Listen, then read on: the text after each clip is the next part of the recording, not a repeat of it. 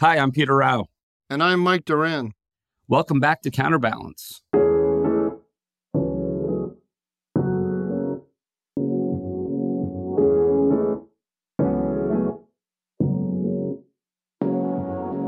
Mike, it's not every week that we get to interview a presidential candidate, but this week we are joined by Doug Burgum, the governor of North Dakota.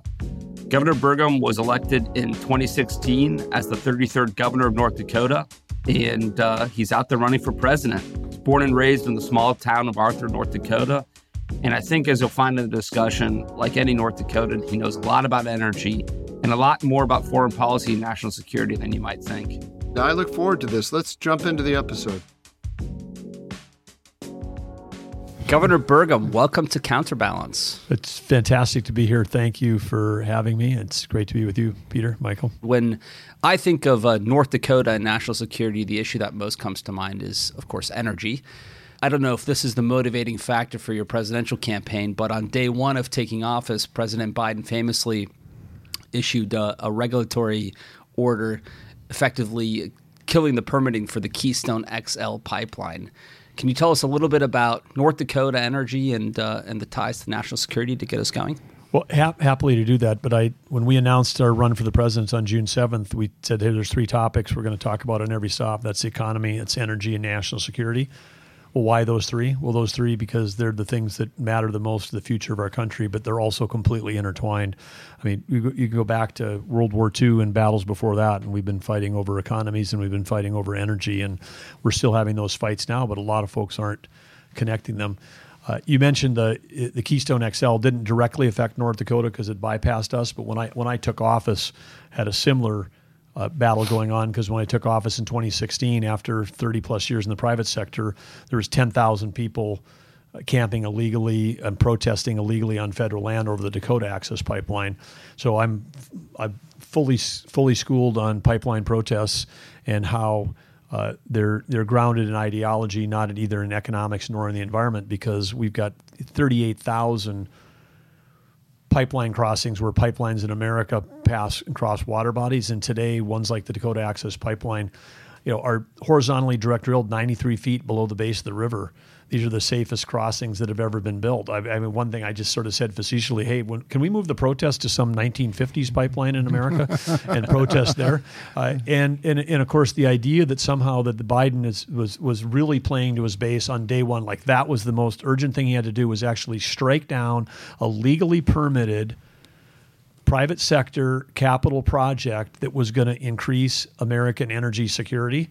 And I've talked to the people that built that pipeline, the Keystone XL, and I said, please, if you have an opportunity to finish this someday or rebuild it, please rename it the U.S. Energy Security Pipeline, so that when there's a protest against it, that they'll be protesting the U.S. Energy Security Pipeline. Because when you restrict supply, what the Biden administration tries to do with drilling permits, with their regulatory regime, everything they're doing, they're trying to kill U.S. energy production. When you kill that supply, you do not at all reduce demand. The demand still resides there. Where does the demand get filled? The demand gets filled from places that our own State Department has gone to and asked them to produce more energy, like Venezuela or like OPEC countries. And guess what? They don't produce it as cleanly as we do. So whenever we kill U.S. energy, we're not only driving inflation, destabilizing the world, empowering dictators, we're actually not helping on the Biden supposed agenda, which is to, save the planet, because we do it cleaner, better, and safer than anyone else. So this is one of the reasons why we're running, because we're on the tip of the spear. We see it in North Dakota. We produce more energy in North Dakota than most OPEC nations, and we're under assault at the state level and at the company level, and that affects everything. Affects our schools, our roads, our healthcare, everything, because it's basically they're attacking our economy, and our economy is making, it's driving. When North Dakota and other energy states produce American energy, drives inflation down, it improves the environment, it helps our economy, and we stop empowering dictators like Putin, or now what we're seeing with Iran, making bank on selling energy. And it's better for poor people. It's better for national security, better for poor people. I don't understand. What happened to foreign policy for the middle class, right? Yeah, exactly. What happened to foreign policy for the middle class, but also the argument for American energy was so strong, and the example that was set in the Trump administration of what you can do with a robust energy sector was so overwhelming. Why is it that there's such support for this agenda? For the agenda against American energy? Well, I think it starts with there's been a full-on assault, and it starts with younger people and young people, universities, and the Democratic Party, where they basically said the devil element on the periodic table is carbon, and this is the enemy. It is the existential threat, and it's not. The threat isn't CO2. The threat is the Biden energy policies. Those are the things that are actually the threat to that's what's causing, that's what is actually literally destabilizing the world. Putin does not invade Ukraine if he hadn't succeeded in getting all of Western Europe, completely hooked on his source of energy. But it's not like there aren't very serious economic interests, political interests, and moral interests that are served by American energy. So how come the pro-energy propaganda is so weak in comparison to where's our side is what I'm asking.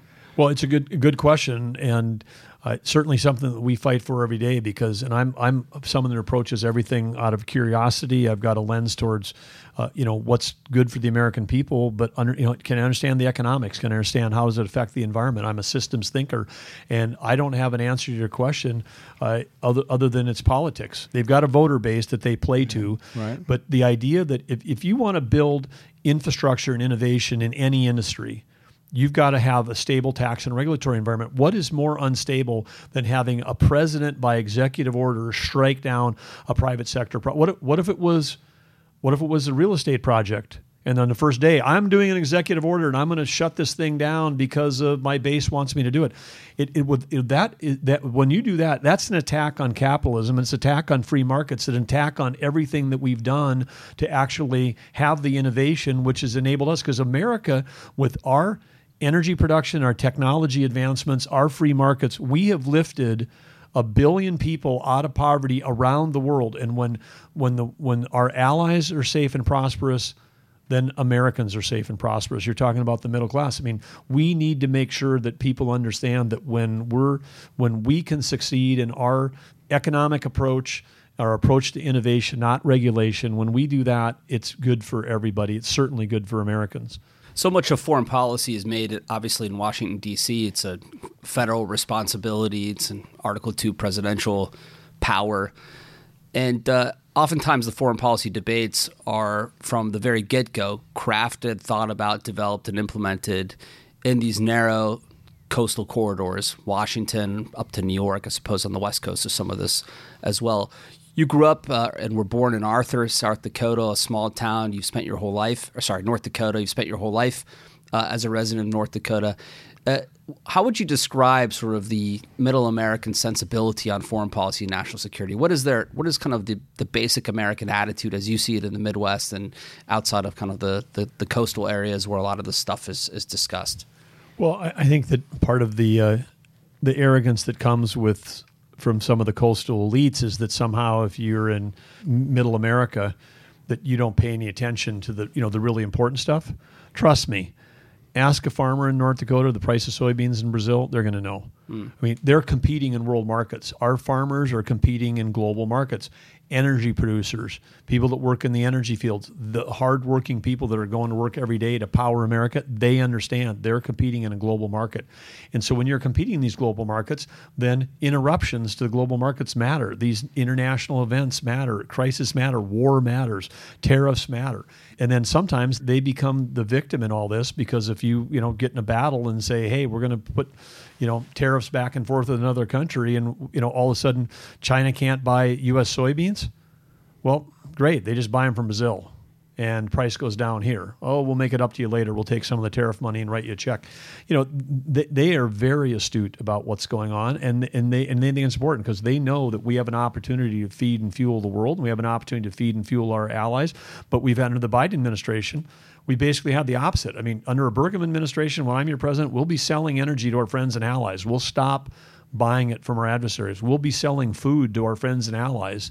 as opposed to letting them become dependent on other sources. And China, with their Belt and Road Initiative, they've tried to build infrastructure and put their fingers into the Western Hemisphere, South America, Africa. I mean, they've basically been doing a strategy to try to play for the long term, where the U.S. has had an opportunity because of our resources, because of our productivity, that's being missed. And I think it's an interesting mix, because you've got populism and isolationism on one end, and you got the Democrats on the other end, and both of that's eroding the prosperity of American future. If you in addition to everything else, it's empowering China, and this push to wind and solar, this fantasy push that we're going to somehow transition to wind and solar. The government statistics on this themselves say it's not going to happen. They continue to pretend that we're in this transition, and China has wrapped up key aspects of the wind and solar market. So if we had Joe Biden here, and we gave him truth serum, and he just told us what he really thinks, and he heard your arguments, what do you think he would say? Why is he doing this? Well, I'm not a pundit, and I can't speculate. And as a governor, I've had a chance to. But you're fighting with these guys, So I am, but I've been in the room. But you're asking a specific question. Yeah, about forget truth serum for the president right now. I've been in the room with the guy, and he's struggling to ask the questions off the page that's written for him. So I don't know what that would be. That okay, could be so a separate Barack episode. Obama, what are they thinking? Because I don't actually believe. I used to be a Democrat. Okay. Until not that long ago, really, and I didn't want to destroy America. And so I don't believe they want to destroy America. But some of the positions they're taking are so demonstrably destructive to America. So I can't figure out what they're thinking anymore. I don't know why. I want you to explain this to me. Well, I can't figure it out either. It's one of the reasons I'm running, is because I believe in this country. You start out as an entrepreneur. I'm in a small town. I mean, my dad was a World War II Navy vet. He fought in the Pacific. Half of the MIAs in all of American military history are World War II Navy sailors. He was at Okinawa, 151 destroyers, 129 got hit by kamikazes. It's only by the grace of God I'm even sitting here. He made it all the way to Japan. Their ship was in Tokyo Bay when MacArthur was on the Missouri, signing the total surrender of this totalitarian regime. And what did we do? MacArthur stuck around Japan for 7 years, helped them write a constitution, turned them into the second largest democratic economy in the world, second largest economy, but a thriving democracy, our biggest ally. I'm over there last fall, and in a meeting on a trade mission, because they need, like China, they need to import energy. They have almost no oil and gas. They need to import food. They have 126 million people living in the size of 2 Iowas. And North Korea shot a missile over the top of the island while we're there. I mean, they shot a missile. Everyone's getting text on our partners with a large Japanese trading company, with this executive headquarters. They're getting text that there's a missile coming. I've been in a lot of international business meetings. I've not been in one where we're getting text that a missile's coming.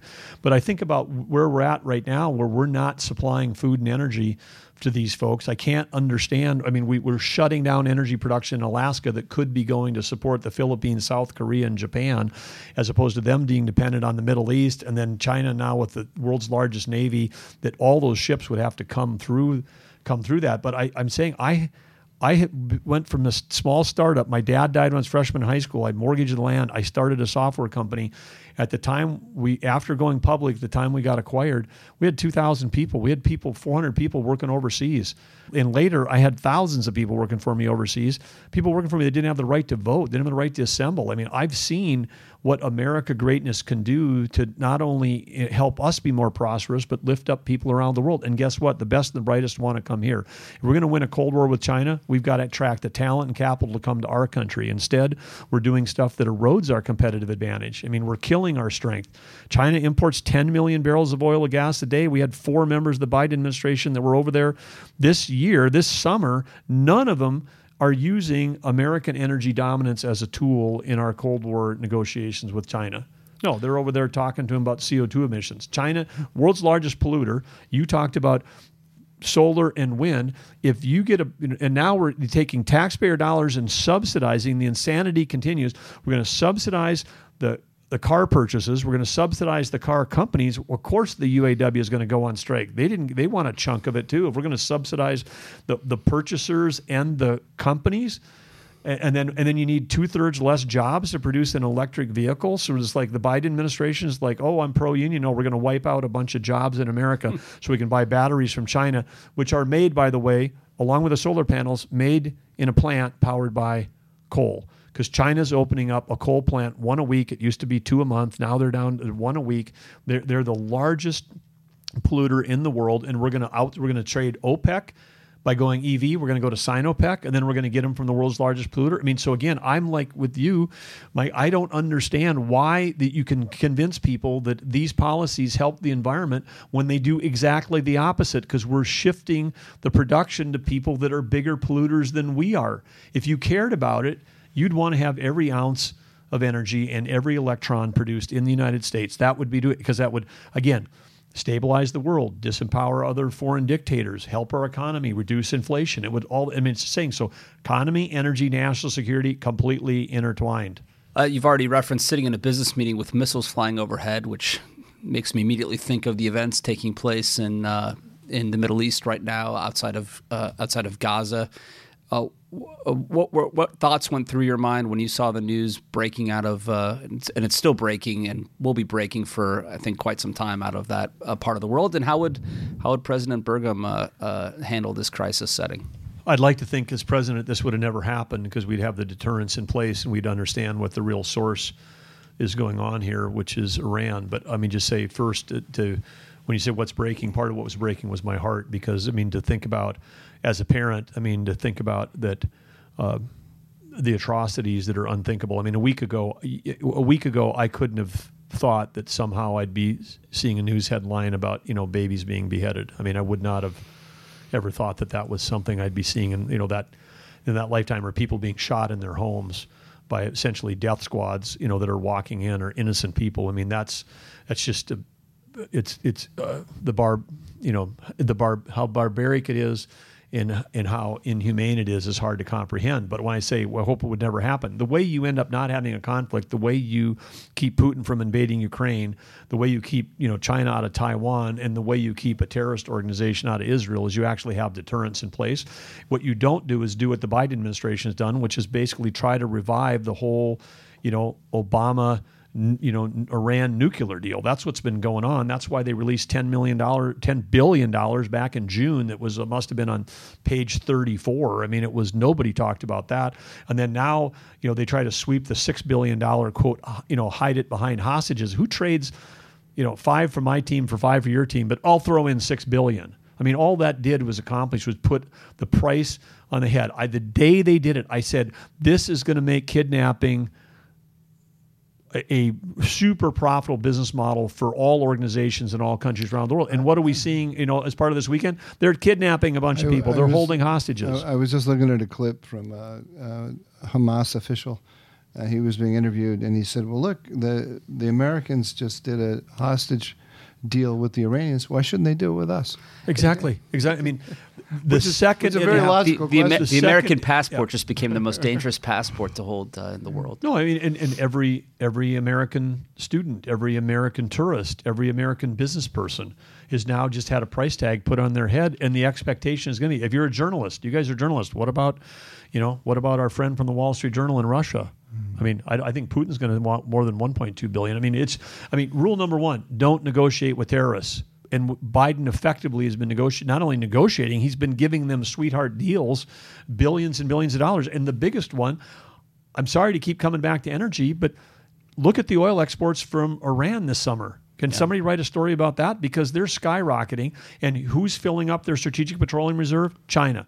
Who's buying a bunch of oil from Iran? China. I like it that you're on energy. Did you see the cable that was leaked out early on in the Biden administration to all posts, State Department cable, to all posts, saying, we will not support any new fossil fuels initiative. Globally, not just domestically.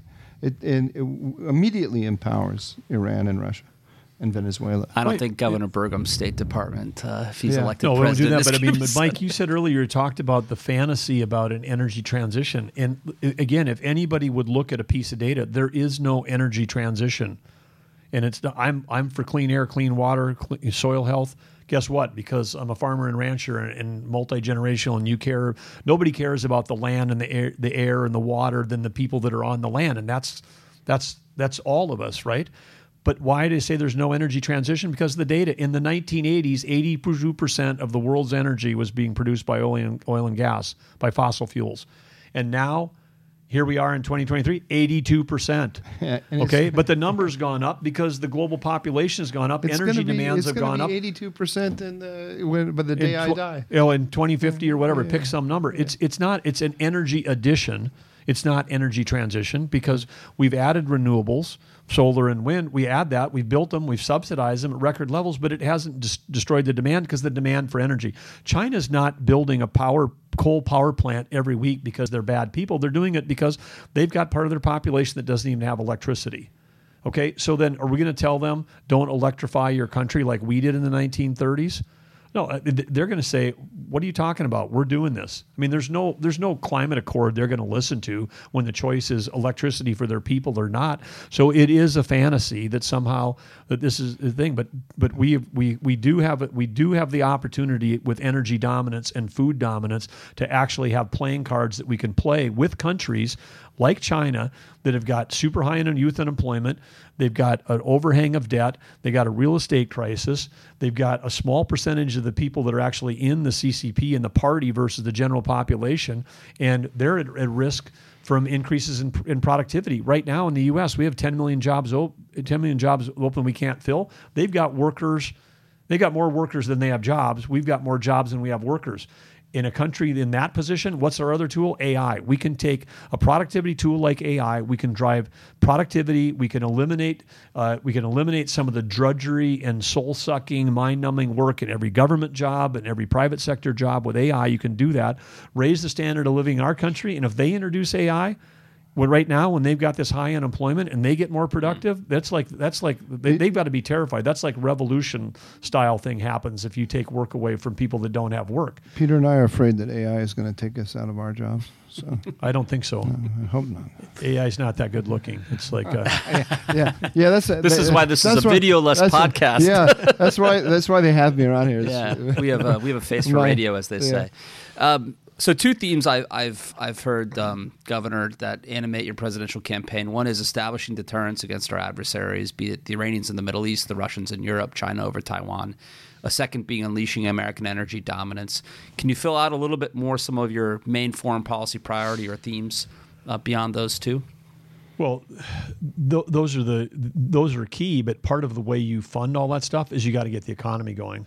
And we've got the way all this happens. I mean, the way we strengthen our military. I mean, the military economically, say we spend close to it's 850 on defense, but call it $1 trillion. You know what 15% of that actually goes into acquiring weapons, and the rest is healthcare and veterans. I mean, it's all these other things that are must do. We have to do, but everyone's like, oh, the budget is so big. When we won the Cold War against Russia, in the Reagan era, we were spending 6.5% of GDP on defense. Now we're lucky if we're spending 3%. So we've got to figure out a way to get our economy going so it isn't a guns or butters thing. One way you increase everything is you just get the economy growing faster, and we've got so much red tape.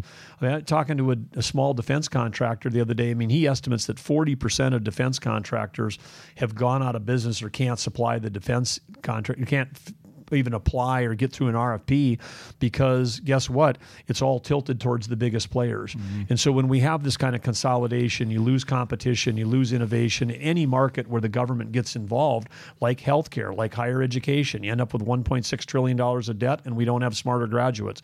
We just have more debt. And so there has to be a way to streamline and cut the red tape. And in North Dakota, we passed 51 more red tape reduction bills this year. There's just no end to how you can cut that out. We were crowdsourcing ideas from the public.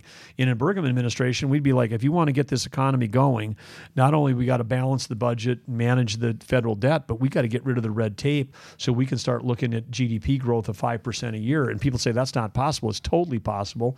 In North Dakota, we got the highest GDP of any Republican-led state in the nation, and it continues to scale up because our whole mantra every day is innovation, not regulation. And that's how this country has always succeeded. That's how we're going to win in the future, and that's how it's going to help us with foreign policy and defense, because we've got to do diplomatic, informational. We're in a cyber war every day, by the way, too. That's another thing I should just mention, because when I became governor, I realized, man, we're getting attacked every day by the North Koreans, the Russians, the Iranians, and the Chinese. The same four people that are all in the news today are the ones that were attacking us cyber-wise. So this battle's been going on, and not in a way that is sort of, they're doing ransomware for $1,000.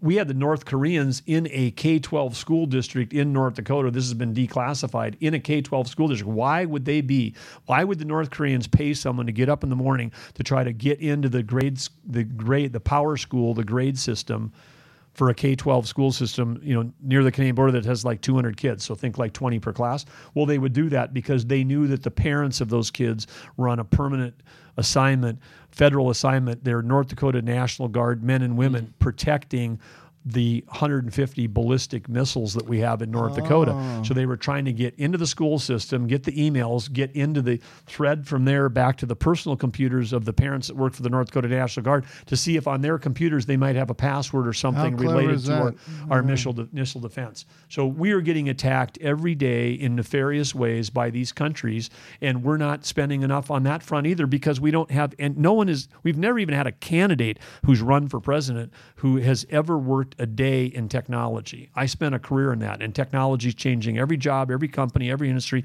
It has to change the military, and we have to have the acceleration that we've had in these other industries where we can speed up how we get procurement. I mean, telling Taiwan that we're going to send Harpoon missiles to them in 2028 is like basically sending a green light to China, which is, you better invade before 2028. Yeah. I mean, come before we send. I mean, I'd like to be in a spot where we announce, yesterday we spent, I forgot to tell you, yesterday we sent a bunch of Harpoon missiles to Taiwan. Did we forget to mention that? They're already there.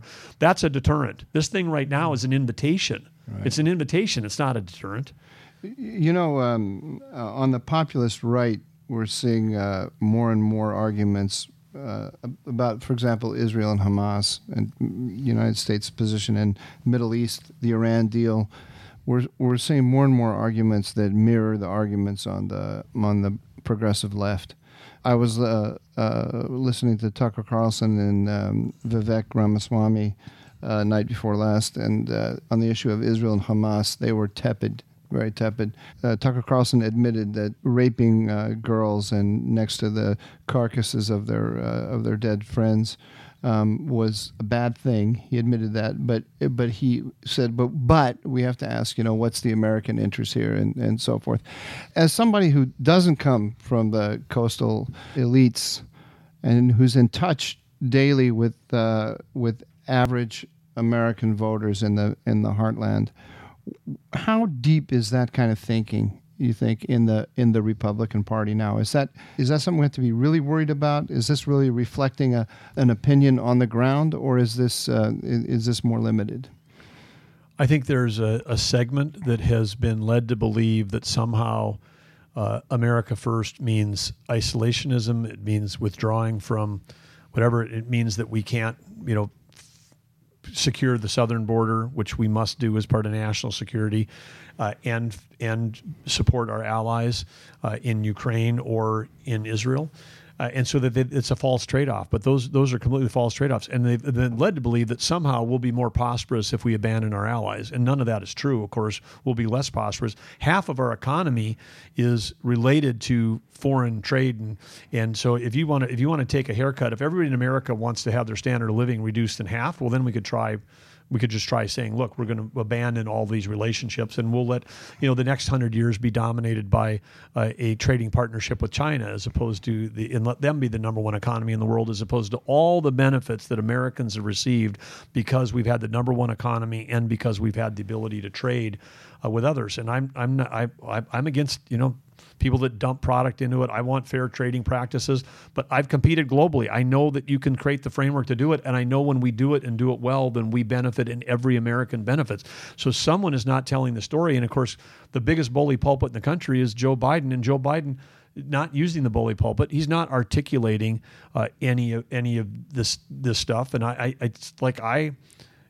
it used to be something that you would think that the president had a responsibility, regardless of what party they're in, to tell the story of how American power overseas was benefiting every American. And I think it was, clearly obvious. I mean, look. I mean, anybody that's prospered in our country since World War II benefited from the tremendous cost. I mean, the sacrifice of World War II that we did. I mean, and then there's some bad examples between that where people got soured on our use of force. But at the fundamental level, this is key to our planet achieving its potential. Do you find when you're talking to average voters who are inclined to start entertaining some of these more, for lack of a better word, restraintist, let's call them, these restraintist positions, do you find that they listen to you when you make these arguments and they can be persuaded?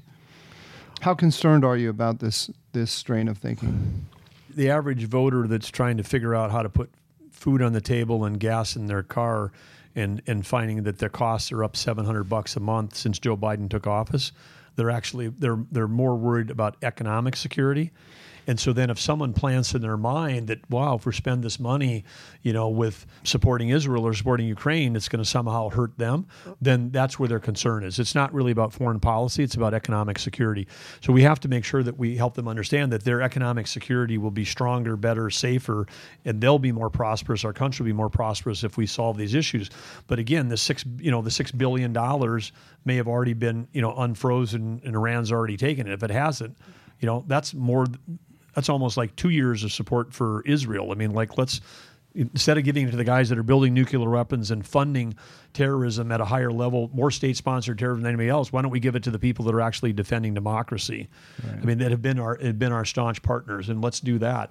There's no wavering on my point of view, but I'm driven by an understanding of economics, and I'm driven by the idea that America first to me means.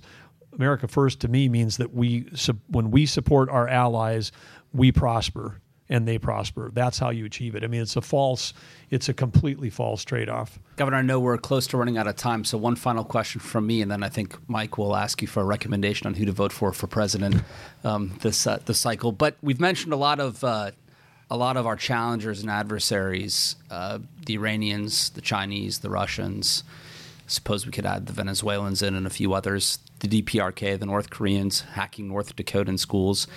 I would hypothesize, or I'd say one of the kind of leitmotifs or driving theories behind our work here at Hudson Institute is that these aren't all discrete, individual, separate challenges, but there are links between them. Would you subscribe to that view? How do you interpret or see the relationship between these actors that are coming after the United States and the American-built system? Completely linked. And what's shocking to me is I'm standing on a debate stage with people that say basically let's give up Ukraine because our real issue is China. I was like, are you kidding me? I mean, the failed sanctions of the Biden administration turned Russia into China's discount gas station. That's what happened, and that's benefiting them. I mean, people and I would like to get diesel at 20% off for their tractor tomorrow, and the lobstermen in New Hampshire would like that. But no, we gave that to China because of these failed sanctions. So they're absolutely totally linked. And I mean, there have been 40 meetings at a high level between Putin and Xi. I mean, what more do you need to know? They've got this unlimited partnership. Then you've got North Korea, supplying weapons to Russia, who's then fighting against us. You have Iran supplying drones to Russia, fighting against us. You've got Iranian, they're the parent company. Hamas and Hezbollah, they're the subsidiary. I mean, it's amazing to me that President Biden yesterday literally didn't even mention the word Iran during his speech about the whole thing. Really, we're going to worry about the subsidiary? No, you go after the parent company that's providing all the funding. That's what you have to do. The White House, the administration is running a little campaign to say that there's no evidence that Iran is directly involved in the events of Hamas attack on Israel. So you've asked me some questions. Can I ask you why would they say that? I mean, what's possible? That's easy. I have a superpower, which I think I have bragged about on this podcast before.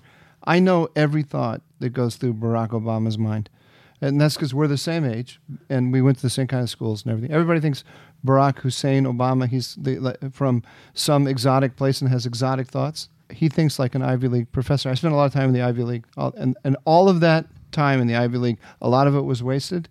But the good part was I know exactly what goes through their minds, and I can predict. And that they believe that appeasement of Iran. They believe that Israel and Saudi Arabia are forcing us to take positions against Iran that are not in the American interest, the extreme positions, and that there's an area of overlap between Iranian and American interests, and that if we are a little bit more friendly toward Iran and appease it a bit, we can develop relationships that will tamp down the violence around the region. So we were pushing Israel to cut deals with Hezbollah on the maritime border and then on the land border. We did the same thing to the Saudis and the Emiratis with regard to the Houthis, and so they truly believe. If you look at Jake Sullivan recently had an interview with Rich Goldberg. I'm sorry, that's Rich Goldberg. It was Jeffrey Goldberg, his cousin, and he was saying, it's so. We have really our policy of de-escalation, dialogue, and regional integration has really quieted everything down. And the theory is it's going to quiet everything down, and then we can pivot to Asia. We don't have to have a big military footprint in the Middle East.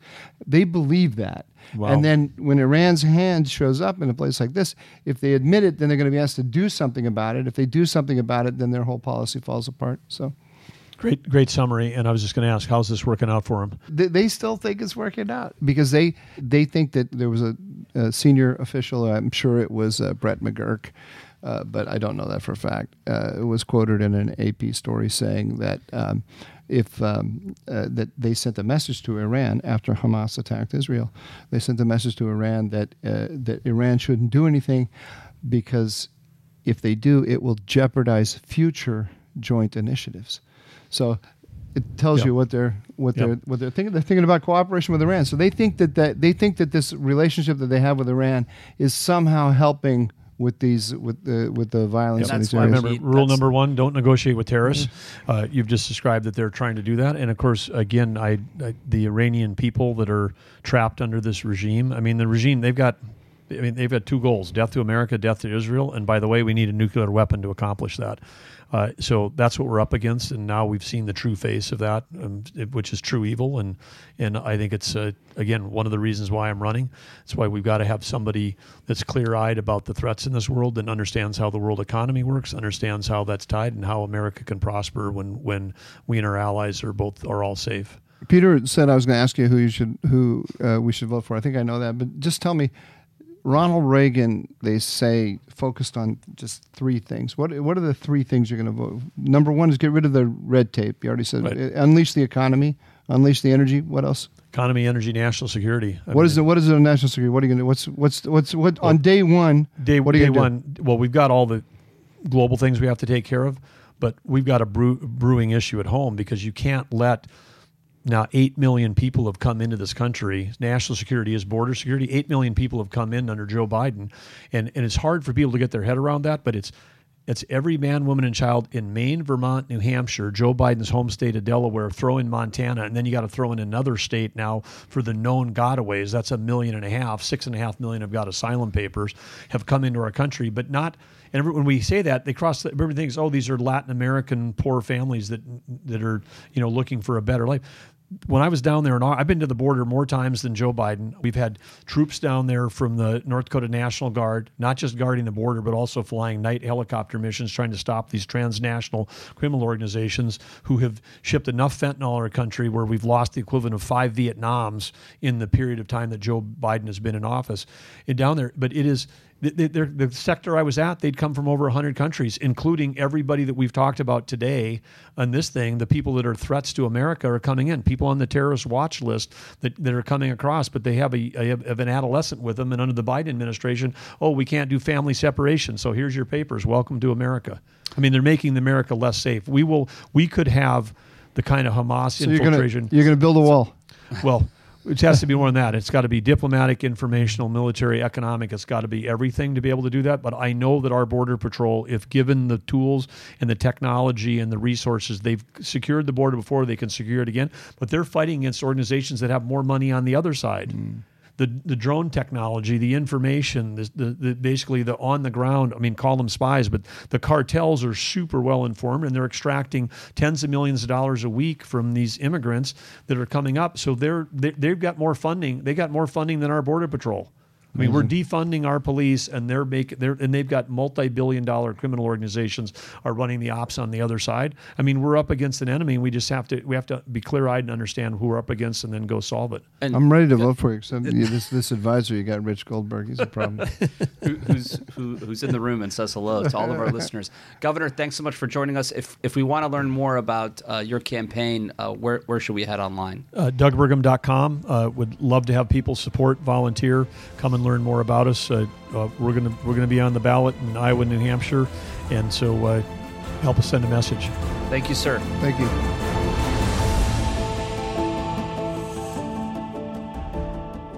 Thanks for listening to this edition of Counterbalance. We're back in action. Please like and subscribe if you enjoyed today's conversation, and we will see you soon at a podcast near you.